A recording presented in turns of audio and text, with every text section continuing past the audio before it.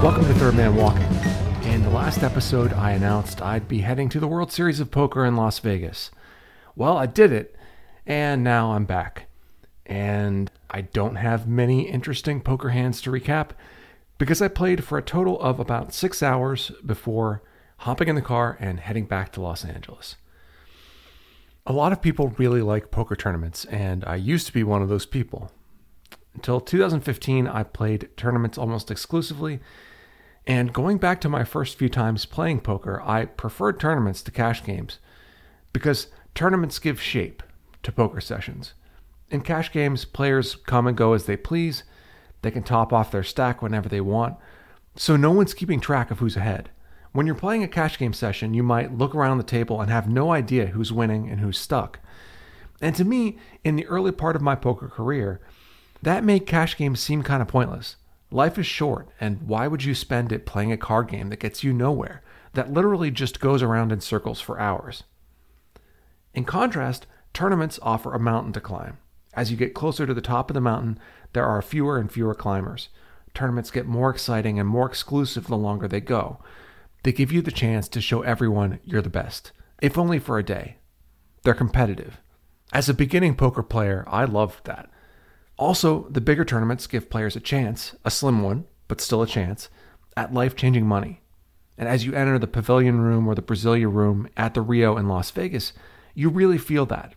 You're playing a tournament called the Millionaire Maker. First place for this tournament will be at least $1 million. It's not likely you'll win it, but you might.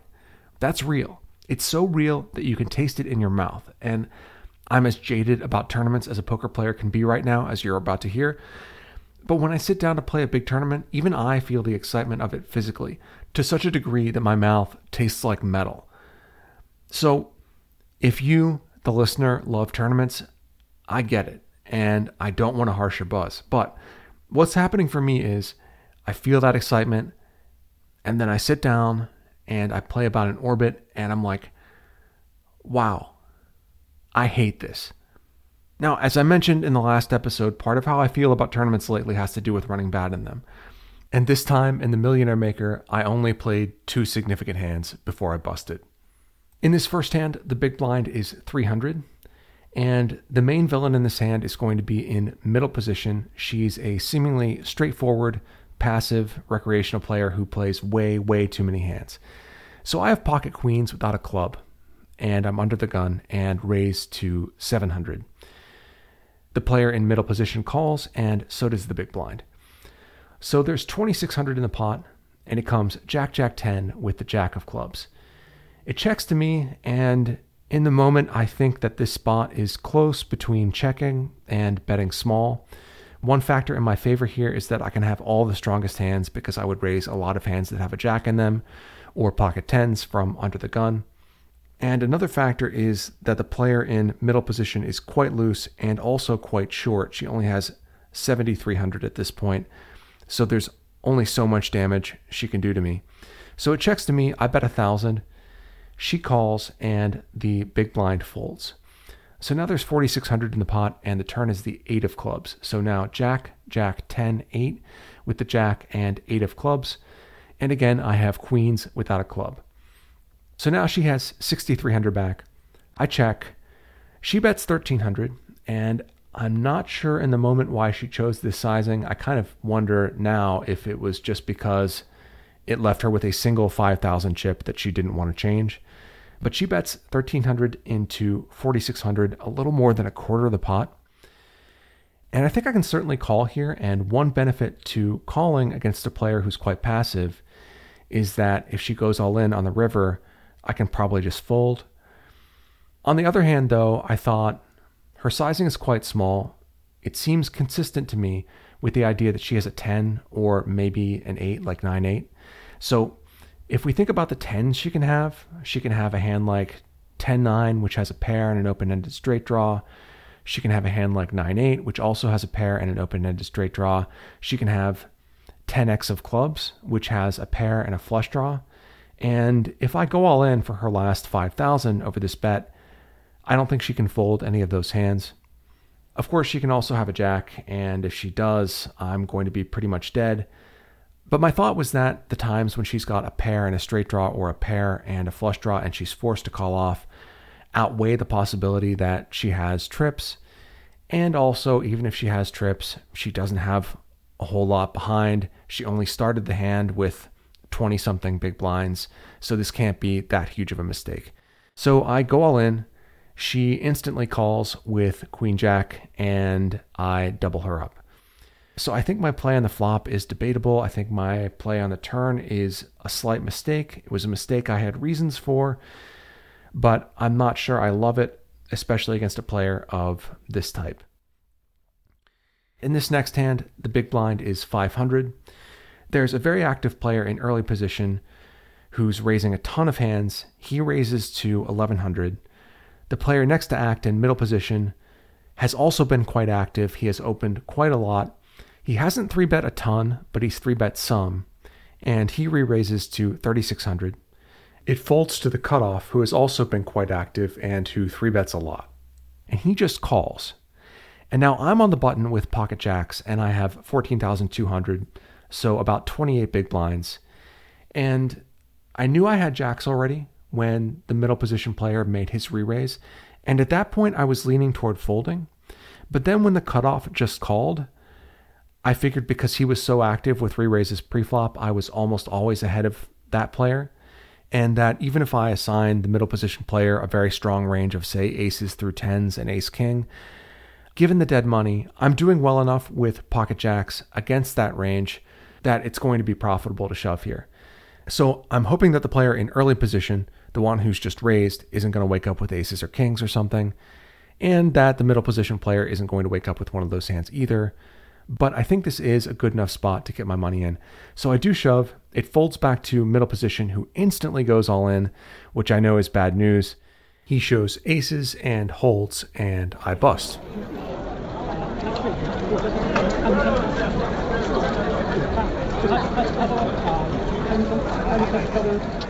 So I'm not sure I played either of these hands perfectly. Certainly not the first one. But I don't think either spot is worth belaboring, really. I had reasons for playing both hands the way I did, and I think my play in both hands was at least defensible. The more important point to me was that those were really the only two spots I got. And as the hours ticked away, I thought, what hands am I supposed to be winning here? How am I supposed to build a stack? I felt that way a lot in tournaments lately. I'm not sure that's worth belaboring either, because sometimes the answer is simply, you're not really supposed to. It's not your turn today. But maybe I'd feel the weight of this question a little bit less if I were running reasonably. As for every other aspect of playing this tournament, I'm not sure where to start. How about here? This is an exhaustive list of things I like about Las Vegas. 1. The Asian food is amazing and easy to access. Los Angeles has great Asian food too, of course, but it'll often take you 20 or 30 minutes to get to the restaurant. In Vegas, it takes 5. So Taiwanese dumplings, Japanese izakaya, amazing. 2. If you're there during the summer, the NBA Summer League is incredible. You can pay $40 or $50 for a ticket and watch parts of 10 games in a day if you want. And sometimes someone a few rows in front of you stands up and you'll be like, whoa, that's Trae Young. So that's pretty sweet. And that's it. Those are all the things I like about Las Vegas. I spent a lot of time in the last episode talking about this art exhibit, Meow Wolf, because I was so excited having seen the original in Santa Fe. So I go to the exhibit in Las Vegas, and it's a shell of what I saw in New Mexico, which I guess shouldn't surprise me. I arrive in the parking lot, and there's a lot of outdoor art that all feels off aesthetically. Then I wander into the building the exhibit is in, and there's a bunch of businesses that feel like they were dreamed up by some insufferable middle-aged entrepreneur who wishes he were still 25. Like, yeah, we're going to have zip lines and VR, lots of VR, and also axe throwing. Just really cheesy stuff. Then I get into the actual art exhibit, which is smaller and tackier and costs significantly more than the one in Santa Fe. And then I leave and check into my hotel, which isn't incredibly expensive, but which isn't cheap either, and find that the correct bedding isn't there and that the bathroom lights don't work. I've forgotten my toothbrush and I head to the drugstore to buy one. A drugstore, by the way, that's nowhere near the Strip. And the toothbrush costs twice what it would in LA. And Las Vegas just gets you like this over and over, giving you stuff that's as tacky as possible and just taking the max. But let's go back to poker. I've told you a little bit about the hands I played. Now I want to give you a sense of the experience. On the day I arrive, I don't play a tournament, but it's a relatively quiet day at the Rio, so I register for the Millionaire Maker, which will begin the following day. When you're at the World Series, planning how to register is a whole thing, because if you do it like I do, paying cash, you're going to spend a bunch of time in line. You also have to prove that you're vaccinated to register for a tournament, and I planned for that signing up on an app that the WSOP said that they would recognize, so I don't have much trouble with that part. But then to actually register for a tournament, I'm in line for about a half hour. I wait in these lines 3 times over 2 days while I'm in Vegas, and they're around a half hour each time. After that, I briefly hop into a 5-10 game, which is fine, but not what I might be able to find in LA, where I know what to look for. There are a couple other pros and then a bunch of recreational players who aren't especially talented, but who also aren't going to put 50 big blinds into a pot without a monster hand. So you're going to have winning sessions a huge percentage of the time in a game like this, but there will be long stretches where nothing really happens. In LA, wild stuff happens all the time. It's not always the wild stuff you'd like to see happen because many players are aggressive and smart and unpredictable, but money is going to change hands. Not so in this game. Now, obviously, I'm just playing a brief afternoon session here, and I imagine if you live in Las Vegas, you get a sense of where to show up and when to maximize your chances of getting action. I've heard that nights are good. I'm guessing the best time to be there probably isn't 2 p.m. on a Thursday. But what I saw is consistent with what I've heard about Vegas cash games generally. And that's not so bad. If I were playing in Las Vegas, I would probably bluff a lot more than I do in Los Angeles, and that would be interesting. But overall, it's not my idea of a good time.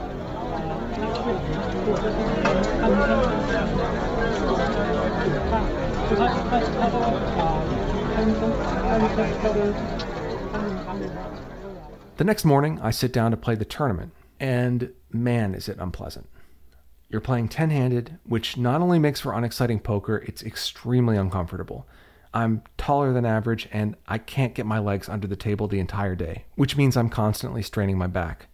10-handed poker also forces you to play tighter than you would if you were playing 9-handed or 8-handed, which isn't much fun either. Then there are the dealers. I remember some of the dealers in past series being perhaps not the greatest, but it's nothing compared to what I see this year. Now, there are all kinds of complicated labor issues going on in the US right now, and getting hundreds of dealers all working together in the same room is probably pretty difficult in the best of circumstances, but I'm shocked at how bad some of the dealers are. There are some that seem totally fine, and the ones who aren't seem willing to listen to direction from the players, but the dealers' mistakes slow the game down over and over. There are a few who make 5 or 6 significant errors in the space of 7 or 8 hands. Ultimately, what ends up happening is that the player at my table who's in seat 1, right next to the dealer, essentially starts acting as a commentator, except that he's commentating for the benefit of the dealer, not for an audience. He says things like, okay, we've got a check, a bet of 1,500, and a call, 500 change for seat 5, and let's see a turn. And if a player did this to a competent dealer, they would be beyond insulted. But the dealer this player is doing this to seems to appreciate it, and it really does help move the game along. So, again, I don't blame the dealers themselves for this. They all seem to be trying. They all seem to want to do well. And if they're thrown into an environment like this without proper training, that's not their fault. I hate to even mention this because I feel like most of the dealers I interact with in LA are good at their jobs. And when that's the case, I mostly just don't notice how they're doing. This experience at the series gave me new appreciation for my LA dealers, who are mostly quite good and who still take a fair amount of flack from the players. This also seems to be a problem that the entire series is having. It has nothing to do with any individual dealer. So any player who tries to call the floor over to rat out a struggling dealer isn't one I'd want to share a table with. That's not what I'm doing here. I'm just saying I'd hope for a bit more at a marquee event like this. But you add all this stuff together, the long registration lines, the uncomfortable tables, the rake, the clogged hallways on breaks, the fact that you have to be in Las Vegas, and you start to think, is this worth it? I spoke on the last podcast about how there's no chance tournaments are worth the same hourly rate for me as cash games. So if tournaments don't really work for me financially, then why should I play them? Well, here's one reason. In cash games, even if you're good, or maybe especially if you're good, you're a cockroach. You can probably scavenge most efficiently if you aren't too worried about whether others regard you as a good poker player, which is fine for me in the short term. But some part of me thinks, but what if I never prove I was good at this? A poker player I knew died a while back, and in a notice about their death, I read, this player had X dollars in tournament winnings according to thehendonmob.com. So if I die tomorrow, what might go in my obituary is, Charlie Wilmoth was a quote-unquote professional poker player who had $34,000 in winnings, according to thehendonmob.com. Which just sounds sad, doesn't it? It sounds like I'm not what I say I am, that I've just been messing around these past several years. When, obviously, I'm a cash game player, and cash game winnings aren't recorded anywhere, and the Hendon Mob doesn't track actual earnings anyway. Of course, this is just ego on my part. I shouldn't care about this, and the older I get, the less I do care. Increasingly, it isn't worth it to do something that isn't fun for me, just to leave something behind. Something that, by the way, no one would actually really care about or think about for more than 3 seconds. There's also the matter of FOMO, fear of missing out. FOMO can strike a poker player at any time because you choose what games to play, and what if there's a better game across the room or in some other casino?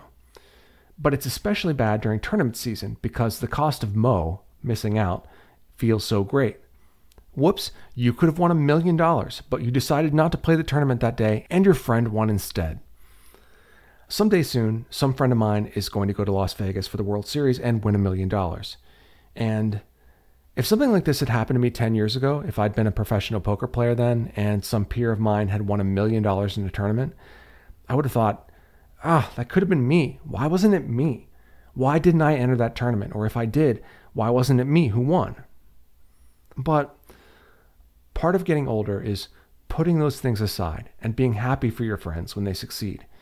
I've gotten better at that, and I think it's partly just maturity and seeing that jealousy for what it is, which is a negative and useless emotion. And of course, just because your friend won $1 million in a tournament doesn't mean that opportunity would have been available to you if you'd registered. You would have gotten different cards. But also, part of that change for me is just being pretty content with the way my own life is going. If I somehow stumble into $1 million in the next few years, that would be amazing. But if I don't, that's okay. I'm on a good path now, and I don't need to take a wild leap to a different one. And so I busted the tournament last Friday, and then I registered to play again on Saturday. And then, a few hours later, I went back to the Rio, and I unregistered and went home. I feel good about that decision, and who knows what the future holds, but right now I have no plans to go back to Las Vegas. I probably will occasionally still play tournaments in Southern California, but I doubt I'll go out to Vegas much going forward. Any listeners out there who are currently at the Rio or who are looking forward to going there at some point in the next month, I hope you have a great time and win big. I hope you enjoy Vegas. A lot of people do. I'm not here to rain on anyone's parade, only to describe how the last couple of weeks have gone. I don't think my negativity here represents any sort of absolute truth, even purely for me. In fact, as I mentioned, I'm sure I'd feel differently if I'd made a deep run in one of these huge tournaments. It's also the case that while I do work hard at being good at poker, and I'm proud of the life I've made for myself by working hard, I haven't put tons of hours in recently at being good at tournaments, because I just don't think the bang for the buck is there for me, and because there are only so many hours in the day. But I respect anybody out there who's really dedicated to being good at tournaments, and it makes sense to me that they'd feel differently about the World Series of Poker than I do. So everyone out there who's firing, good luck, and I'll see you when you get back. I'll be in LA playing cash games.